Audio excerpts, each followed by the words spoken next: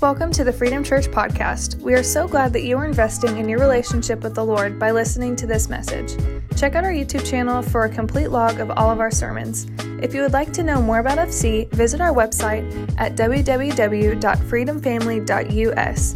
God bless, and remember that the best is yet to come. Great and incredible honor it is for us to be here today in the house of the Lord, to lift up the Most High God, to learn about Him, to commune with Him in this place. Are we excited about that today? Amen? So as you heard, our pastor, our fearless leader, Pastor Terrell, and our First Lady, Miss Shanda, they are sick with the Ronas today. They got it. I think a lot of us have felt the sting of that, either directly or indirectly, one way or the other. But I want to take a moment and encourage them from afar. Guys, we love you. Our whole church family loves you. We know you're watching and with us online. It is because of your dedication and your love and your faithfulness and your obedience to God's Holy Spirit that we have a church family to love together. And can we just hear it for our pastor and our First Lady in this place today? So grateful for their obedience to the Holy Spirit, to their love for us. And so I want to say a quick word of prayer before I jump into this, because this is one of those things where we're going to cover a lot of Scripture today. And the best thing I can do when approaching Scripture is get out of its way, right? It doesn't need me. It doesn't need the vehicle that is Adam Goofy Cannon to take, this amazing message and translate it in some special way. I want to get out of the way of the gospel so we can go on this adventure together. Amen. So let's jump into a quick word of prayer. Heavenly Father, you are so good. We are reading from the book of Romans. We are reading from an incredibly anointed collection of scriptures today. Help us to draw much wisdom from it. Help us to not just bathe in the water that is your truth, Lord, but help us to consume it. Help us to take it into ourselves. Help us to be transformed by the truth of your word, that we can learn better to be a representative of your Son's body as we raise as his church, as his bride, as we are obedient. Father, help us to do so. Help none of us to leave this place the same way that we came in Christ Jesus' name we pray. Amen. So I want to preface our dive into Romans. We're going to be in Romans chapter 12 today. And I'm not going to tell you the verse because it's the whole chapter, right? We're going to just cover the whole chapter of Romans chapter 12. And let me give you guys, while you guys pull up your Bibles or your Bible app on your phone, I want to take just a moment and give you some introduction to the book of Romans. In his preface to Romans, Martin Luther states that it is impossible to read or to meditate on this letter too much or too well in regards to the book of Romans. Reflecting on these words and his own experience with Romans, John Wesley says he was describing the change which God works in the heart through faith in Christ. I felt my heart strangely warmed. That's where that quote comes from with John Wesley. Strangely warmed. I felt I did trust in Christ, Christ alone, for my salvation, and an assurance was given me that he had taken my sins away, even mine, and saved me from the law of sin and death.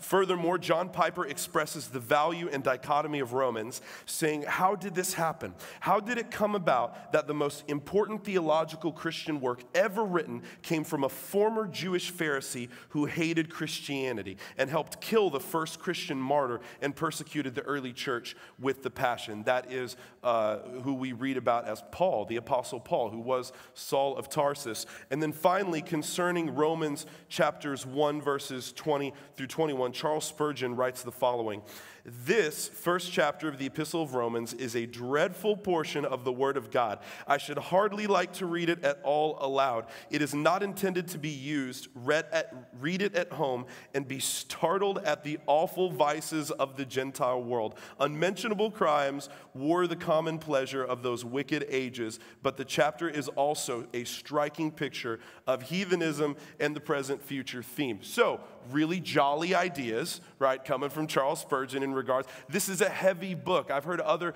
pastors, preachers say that the book of Romans is essentially all of Scripture condensed into a single book. And what we're reading from the 12th chapter is indeed intense because, church, believe it or not, we are at war. We're at war. Some of you guys have felt it this week. I know that our pastor has felt it in the weeks leading up to this, right? This major shoulder surgery that he's had, finally getting back behind the pulpit where God has called him to be, to deliver a word like no one else can to our church family, and suddenly COVID strikes, right? And we've all had personal experiences like this. Can you guys agree that the last few weeks, maybe the last few months, maybe the last few years, been a little rough, amen? Right? There's been some challenges. There's been some highs, to be certain, by God's grace, but there's for sure been some lows, right? Some pits and some peaks. There's been a little bit of that experience. Well, I want to talk a little bit about how wars were fought back in the day. This is a really cool conversation that me and the rest of the staffers have had this past week about it. So wars were often fought in the summertime. Did you guys know this? In old times, like the last time I spoke about David and how he was actually supposed to go out to a season of war, decided not to, and that started this chain reaction of sin that just continued to snowball and escalate, leading to not great things for him. Wars were often fought in the summer because food was available, right? Most soldiers were also farmers, so they had to be available to harvest during the fall and spring. They had to be workable. Diseases would develop and spread more rapidly throughout the wetter seasons. And most of us don't realize that the war being waged around or within, if we do, we're not sure how to soldier up.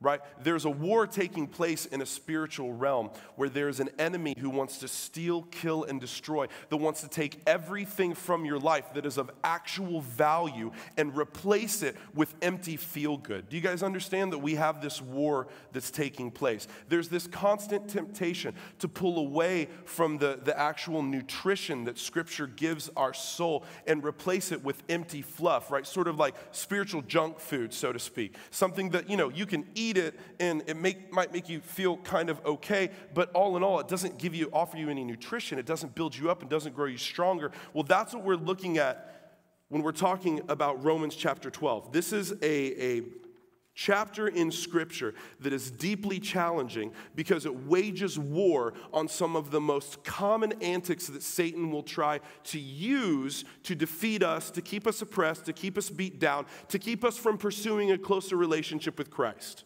Right? I apologize when I get passionate. This is the splash zone. I'm glad you guys brought blankets. Just pull it up if it gets too much. I apologize. So I get passionate. I love what I'm talking about. I love the Lord. I love the Scriptures, and we're about to dive into it. So we have a war being waged within us, and we are either combatants in that war or we are victims of it.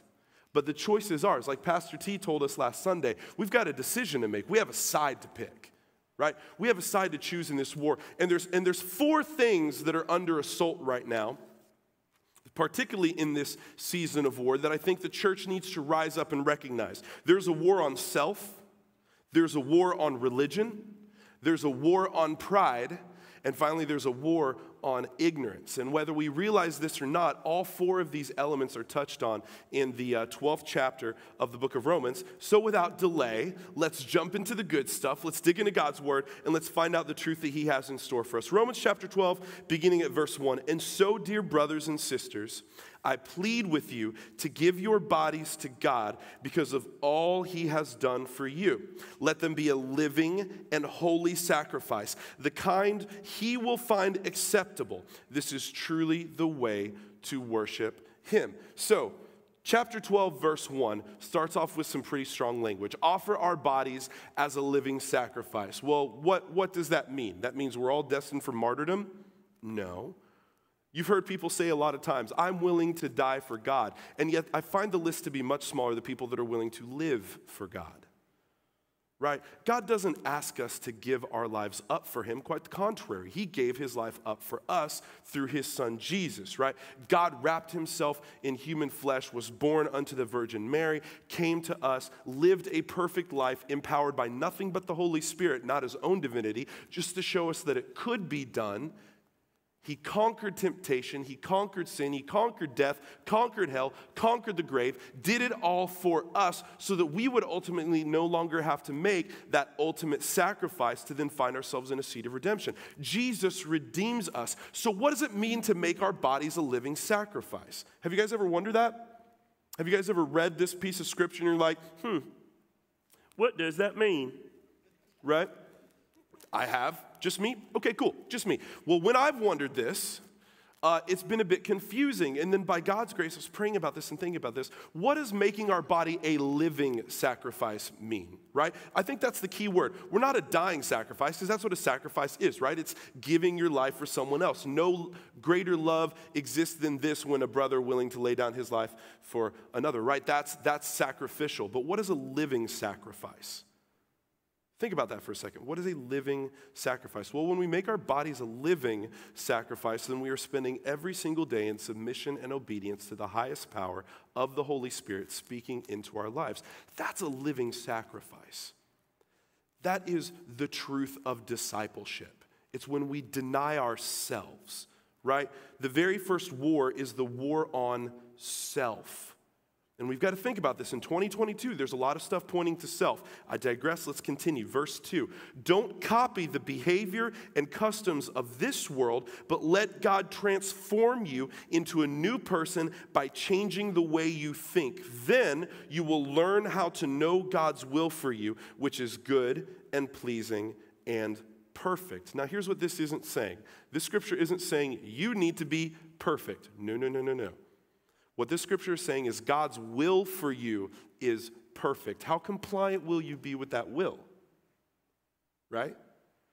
Because there's no mistake we're ever going to make. There's no bad decision that's ever going to come from us. There's no, secret that we've got that God is just clutching his pearls at to discover, right? He knows. He knows. He knows what's going on. He knows before we ever made them. In the beginning of time, when he fashioned humans into existence with dust of the earth and his own divine breath, he knew what we were going to do. At no point was he shocked when the nails were piercing his hands and feet. He knew why he was doing it. He saw every sin that we would ever commit. He knew. So why would we anticipate him to expect us to be perfect when, the whole reason he died is because he gets it. We can't be there. But his will for us, now that's a different story. His design for us. Because think about this. We weren't made for sin. In the very beginning of time, when Adam and Eve were created, and like I said, dust of the earth, breath of God, they entered into Eden. When Adam and Eve were created by God, we weren't created for sin. There was no death. There was no sin. There was no confusion. Then along comes a serpent, and the rest, as they say, is history. Right? It took place. Sin entered, and God in his mercy allowed death to take place so that we wouldn't have to live forever in our sin. And then Jesus comes to rescue us as the second Adam, not making the same mistakes and choices as the first Adam. He comes to redeem us ultimately. And that's just verse 2. We've got 18-ish more. This is fun. Okay, so verse number 3, we continue moving. Because of the privilege and authority God has given me, Paul speaking in the first person, I give each of you this warning. Don't think that you're better than you really are. He says, don't think that you're better than you really are. Be honest in your evaluation of yourselves, measuring yourself by the faith God has given us. So I think before we look at what he's saying, I want to look at what he's not saying. What he's not saying is measure yourself by the person that you work with. Or measure yourself by the person leading the family that you want to have. Or measure yourself by that celebrity with the banging Instagram story, right? Or measure yourself against your favorite, fitness guru, or your favorite financial guru, or your favorite whatever. This doesn't say measure yourself by someone else's measure. This says measure yourself by the faith God has given you. So suddenly we're not looking to the left and right. We're not comparing ourselves to others. We're not freaking out because we're not keeping up with the Joneses or the Kardashians. We don't care who we're trying to keep up with. The Holy Spirit, who is alive and who wants to be within us by the blood of Christ, has a measure for us, has a direction for us. And when we think of ourselves as higher than we really are, when we don't take an actual evaluation of where we're at, and we instead get prideful and we get haughty, and we think suddenly our value is based on our social media story. We think that our value is based on our bank account. We think that our value is based on whatever. any metric or measure that is not God's calling in our life is wrong. And it will ultimately lead to heartache. It will ultimately lead to pain, frustration, hurt. This is what God wants us to avoid. This is what God wants us to get away from. Is there anything wrong with having an awesome social media account? No. Is there anything wrong with having a good bank account? No. A good income? No. Nothing at all is wrong with any of those things until we gauge our success, until we gauge our value, until we gauge our worth by those things that are not what the Holy Spirit told us to be. You are more than your bank account. You are more than your ability as a provider. You are more than your social media account. You are more than all of these metrics that the world worships. You're more. So much more. But that's not always easy to see, is it? It's easy to say. It's super easy to say. It's super easy to read that little fortune cookie excerpt and feel good about it and then go home and then forget about it by the end of the Titans game, right? It's easy to go through that process. But like I said earlier in the prayer, and I said this, we had a Q&A night with our youth a week before last.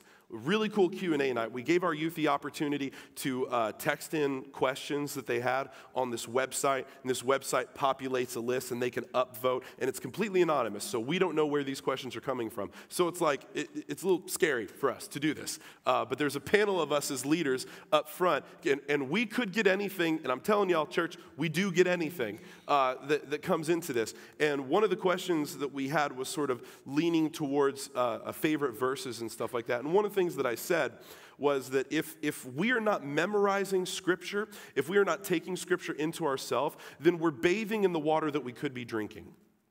And here's what I mean when I say that. When we read Scripture, when we study Scripture, when we dig into the Word, there's nothing but good that can come of it. Nothing at all but good that can come of it. Whether we memorize it, whether we think about it, whether we just read it, right? It's the Word of God. It's living water. It is life for us. It's good.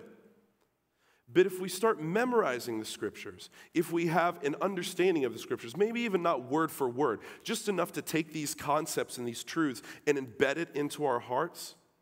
When Jesus first started his pilgrimage, what happened? Immediately after he was baptized by John the Baptizer, what happened? He went out in the desert for 40 days of fasting, and he was tempted by the devil in all the ways possible. He was tempted by the devil. And every time Satan tempted Christ, how did Jesus respond? By quoting Scripture, word for word. This didn't just happen once. This didn't just happen twice. This happened 3 times. And on the 3rd time, Satan starts to pick up on this. And so he does what he did to trip up our first parents. He misquotes the Word of God. He takes a piece of Scripture and changes a little piece of it. Did God not say? And tries to take it and misalign it. And he takes it out of context and he misuses it. Right? This is the lie that he shared with our very first parents. We said, did God not say that you would surely not die when you eat of this fruit? Right? Our first parents fell for this. The second Adam did not, because he understood the truth of Scripture. Satan could not weaponize something he was ignorant to because he was not ignorant to it. He understood the Word of God. And he took what was weaponized against him and he covered it with truth. And suddenly that weapon became dull and ineffective to bring him down. Church, this is an example set by our perfect example, by Jesus. When we read these scriptures, when we read these words and we take them upon ourselves, the truth is manifest within us. And the enemy doesn't have that room to get that hold in that place in our lives. This is not just defending us. Leaders of homes, this is defending our families. Leaders of people, this is defending those who we're responsible for. Right? Where's Satan going to attack? The most vulnerable and the most effective. So what's it our responsibility to do as leaders, as parents? What's our responsibility? Kids, guys, youngins, listen up. Like, you think y'all aren't targets? I'm going to tell you right now, there's no junior Satan that's coming after you and trying to dissuade you guys, right? It is the real deal. The same Satan that's coming after all of us grown-ups is coming after you guys. And I can tell you as a youth pastor, as a young adult pastor, as one of the pastors of the church, right? We fight defensively in prayer. We wage war with the sword of the Lord that is the word of God. We wage war with this thing on behalf of all of you guys because it's our honor to do so.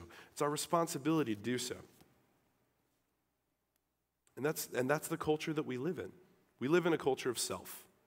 Would you guys agree to that? With social media, everyone has this monument to self.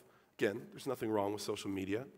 But when we wage war on this idea that we're bigger than other people, we're better than other people, or we're only as good as we are getting close to someone else's example that we're setting, it's all focused on self. The war that we're waging is against self. And if we step away and instead we say, hey, I'm not my metric, I'm not my value, I am the Holy Spirit's metric, I am the Holy Spirit's value. What he says that he wants from me, that's what I'm going to chase after. Amen? All right, verse 4.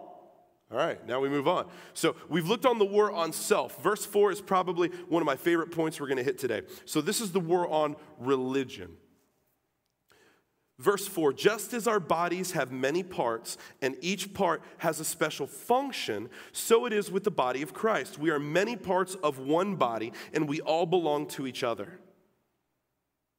In his grace, God has given us different gifts for doing certain things well. So, if God has given you the ability to prophesy, speak out with as much faith as God has given you. If your gift is serving others, serve them well. If you are a teacher, teach well. If your gift is to encourage others, be encouraging. If it is giving, give generously. If God has given you leadership ability, take the responsibility seriously. And if you have a gift for showing kindness to others, do it gladly. How many parents do we have in this room?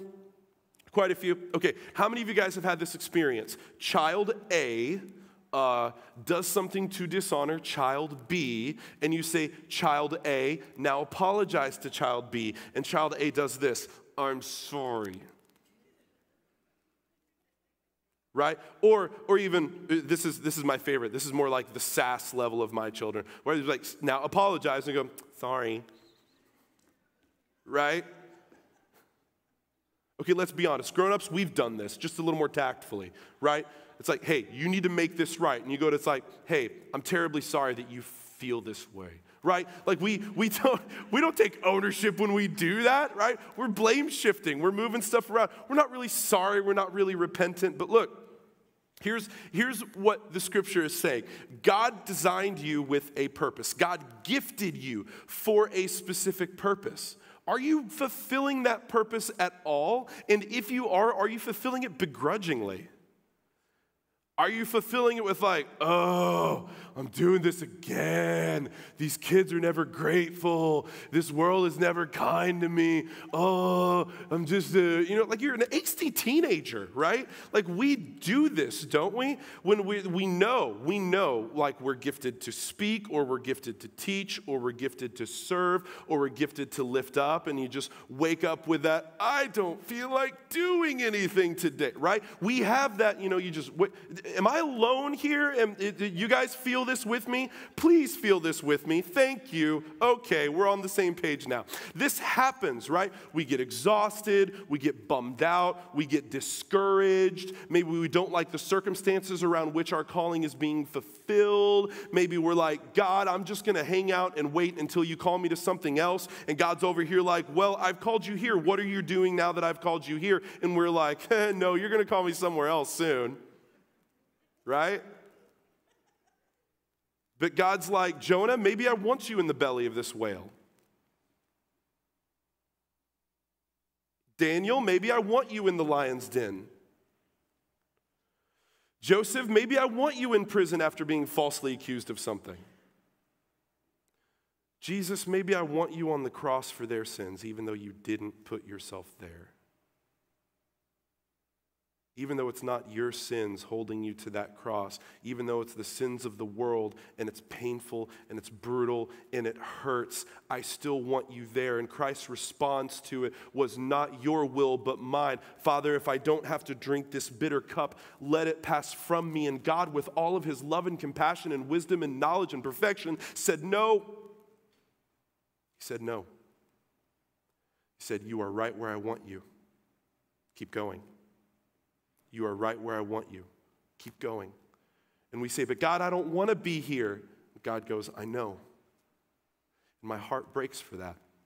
But you're right where I want you, so keep going.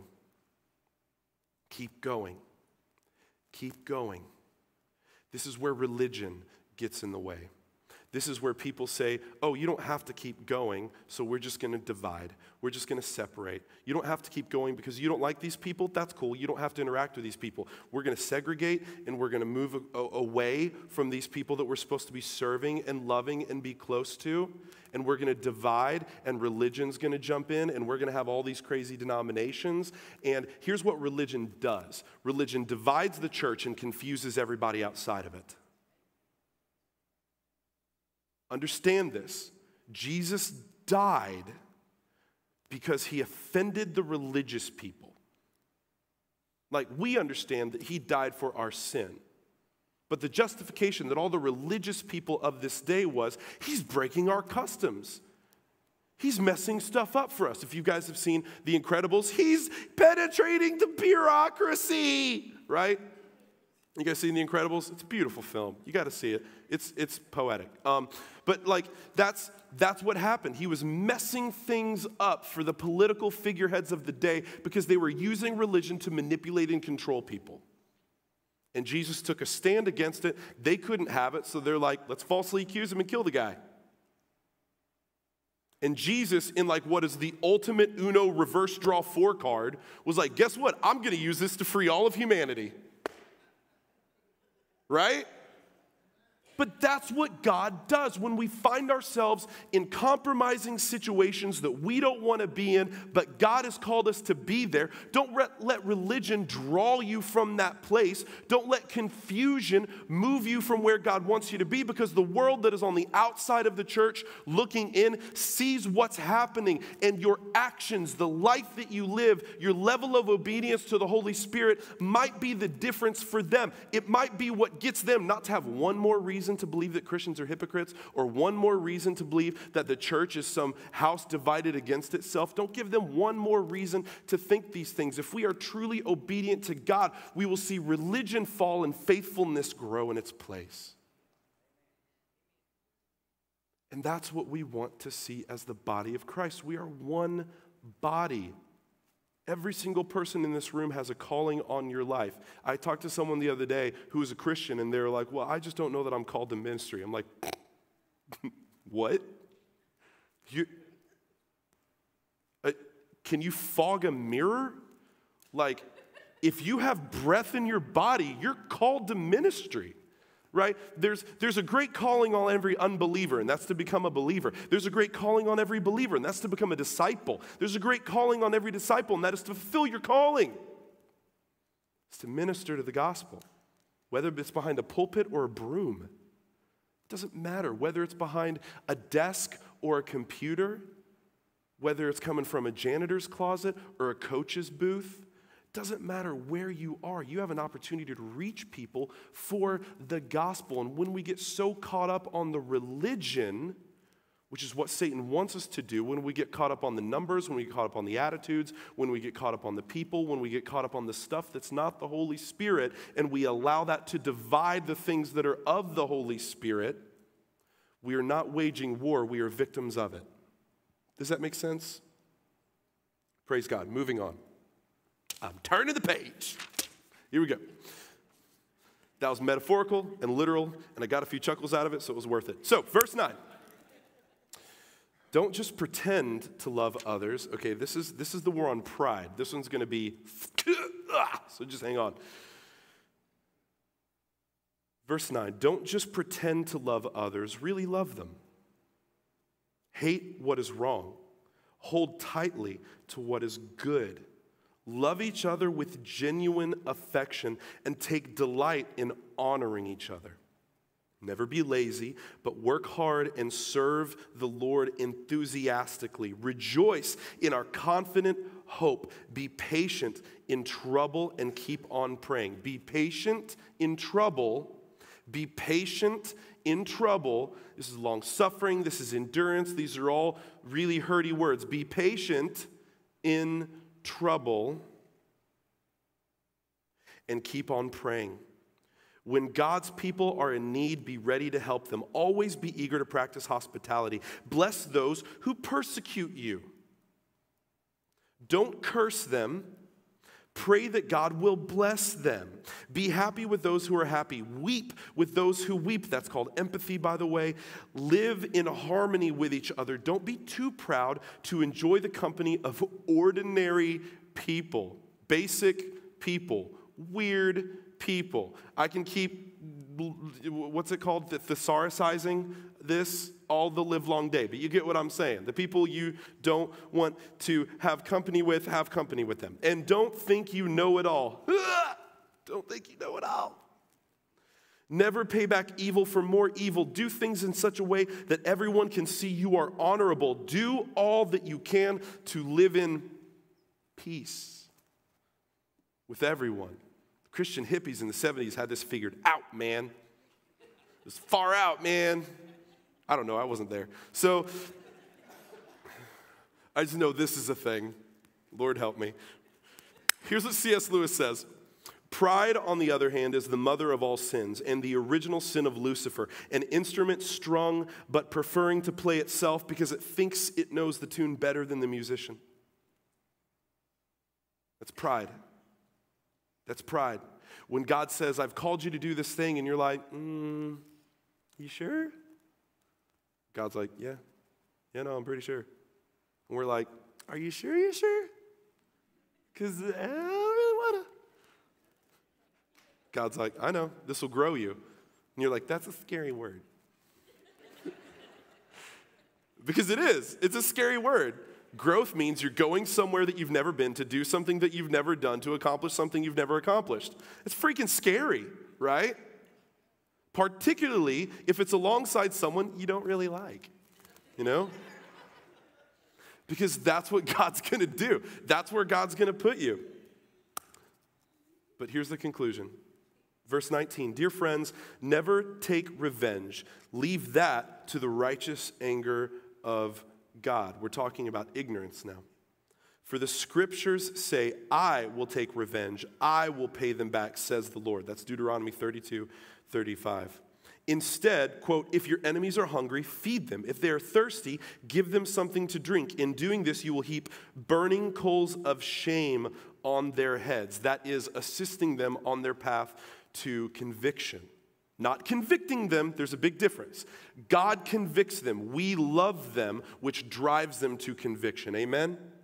Listen, we love them. We don't convict them. We love them. We are good to them. We bless them. We pour good over them, and that leads them down the route to conviction to submit themselves to God. We don't place our convictions on other people. That's not cool. That's not how God works conviction. Your conviction is your conviction. Amen? Thank you.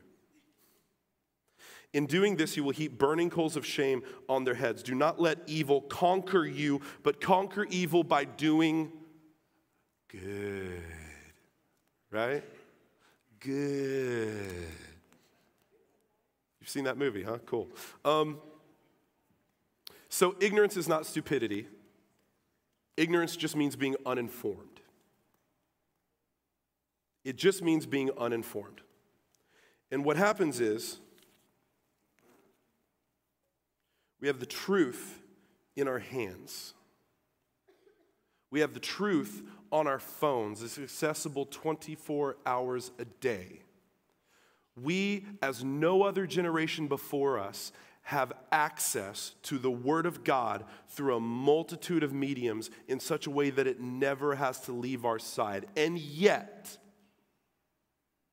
the proverbial dust would be building on the Scriptures. And we stand and ask God, how come you're not telling me what to do? And God's like, I'm right here. I gave you lots of words. Listen to those first. Right? We have the entirety of the Word of God, Genesis to Revelation, 66 books of good stuff. And we want to distance ourselves from its study. We want to distance ourselves from its truth. We want to distance ourselves from its wisdom and be like, God, how come I don't have truth or wisdom or knowledge or understanding? It's like when you give your kids a meal and it's not what they want, so they go hungry, and then they gripe about being hungry. I'm so hungry. I'm like, well, Brussels sprouts McGee, you had food in front of you, but you didn't want it. Like, yeah, your pee's gonna smell a little funny, but it's gonna be good for you. And it's gonna help you. Oh, don't judge like you don't know that. You are being very judgy right now, and I don't appreciate it. But God does this with us. He's like, I've given you good stuff, but because you have to take the time to read it, you don't want it. And then you want to gripe about not having enough wisdom when I gave you all the wisdom. We have an entire book called Proverbs. And before that is the Psalms. It was written by his dad. It's a great book. You should check it out. It's here. You know how much the Bible app costs? You know how much YouVersion costs on your phone? Free. It's free. And you have a bazillion different translations in that one book. Pick your favorite. The best translation of the Bible is the one you read. That's what I'm trying to encourage you toward. Like, we stand on the outside so much, having been invited inside. We stand on the outside saying, I want wisdom, I want knowledge. God, when are you going to give it to me? God, when are you going to call me somewhere else? God, when are you going to put me somewhere else? God, when are you going to let me do something else? And God's like, I've got lots of things for you to do here and now that you're ignoring. Why am I going to send you there then? Right? This is a tough pill to swallow. Like, I'm choking it down too. I'm with you guys. Same page. So I want to close out with this. This war that it's raging, it's real. We have a war against our pride. We have a war going on against self. We have a war going on against religion. And we have a war going on against ignorance. Remember, ignorance doesn't mean you're stupid. It means you're uninformed.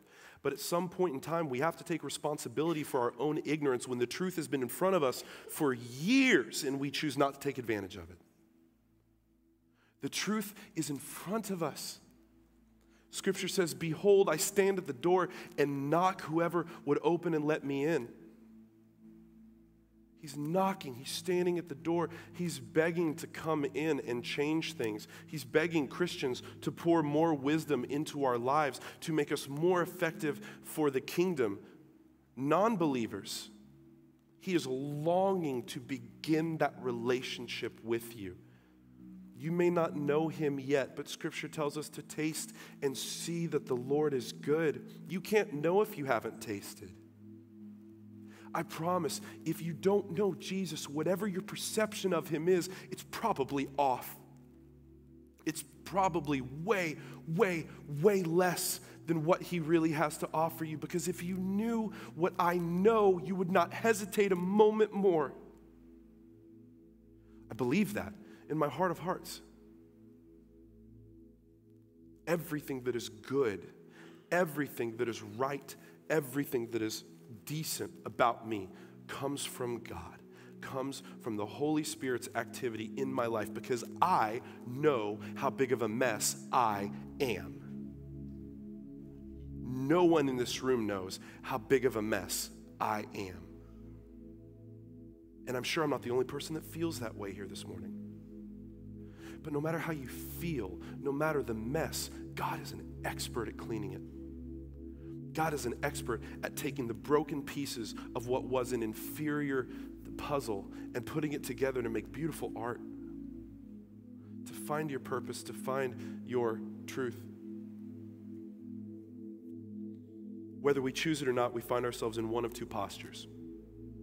We are either aligning with the Holy Spirit and going to war against self and against religion and against pride and against ignorance, or we are embracing each of them to the enemy's delight. We are embracing our pride. We are embracing religion that divides us. We are embracing ignorance. We're embracing self as though that's going to do anything for us. So I want to do something this morning, if you could. I was raised in church, so if I've done this once, I've done this 1,000 times, being on that side of it, right? The pastor says, okay, if you would, close your hands and bow your eyes. Some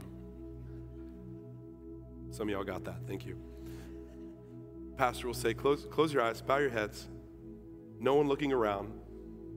And then you see like 2 or 3 people up and looking around, but the only reason you see it is because you're also looking around. Like, don't do that. I'm telling you as someone who's done that. I want us to honor the vulnerability of the people around us. And I don't want to take for granted, no matter how well we know someone, that they know Jesus. It is really easy to play church. It is really easy to say the right things. It is really easy to dress the right way, to greet the right people, to lock eyes and shake hands with the people around you that you see once a week because that's the only time you've got to see them. It's really easy to look the part. But you can look the part and still have a broken heart because you don't truly know. You haven't actually tasted and seen. That's our encouragement to our young people. We don't want our young people to be renting your faith. Parents, we don't want our young people to just be on borrowed time because they see what you do and they do what you do, but they never buy in. They never make their faith their own. I'm not satisfied with that. We're not satisfied with that for our young people. Let me tell you, in the past 3 months, we've seen no fewer than 10 young people give their heart and life to Christ. Yeah. And here's the coolest part. That has nothing to do with any of us, everything to do with the Holy Spirit. Because he is real, and the real Holy Spirit wants to reach your children. The real Holy Spirit wants to reach you. The real Satan, who is an enemy that wants to steal, kill, and destroy, a roaring lion consuming whom he may devour, is after you. He is after your kids, and we are waging war. So are you walking into victimhood?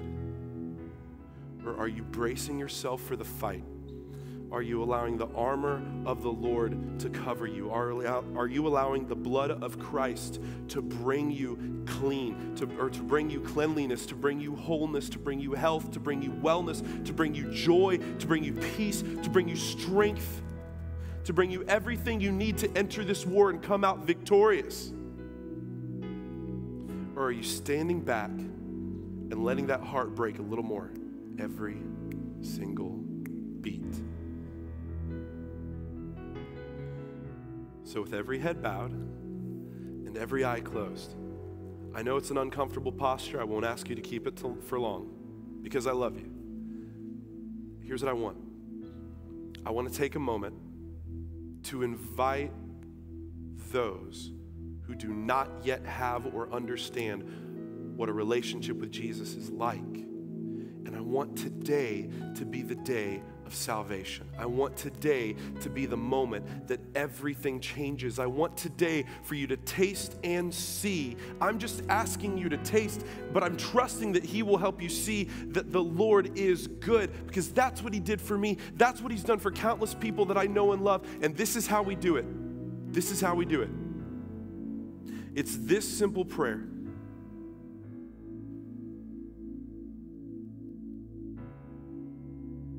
And if you don't know Jesus, pray this prayer with me. Lord, I have sinned against you. I cannot make myself clean. I can't fix me. But I believe that you can. I know that you died to fix me. I know that you were broken so that I would be made whole. I believe that your son Jesus died for my sins. I believe that my name is currently being written in the Lamb's Book of Life. I know that there is a celebration taking place because I have chosen Jesus, and I will follow Jesus, and I will love Jesus because he first loved me. In Jesus' name I pray, amen.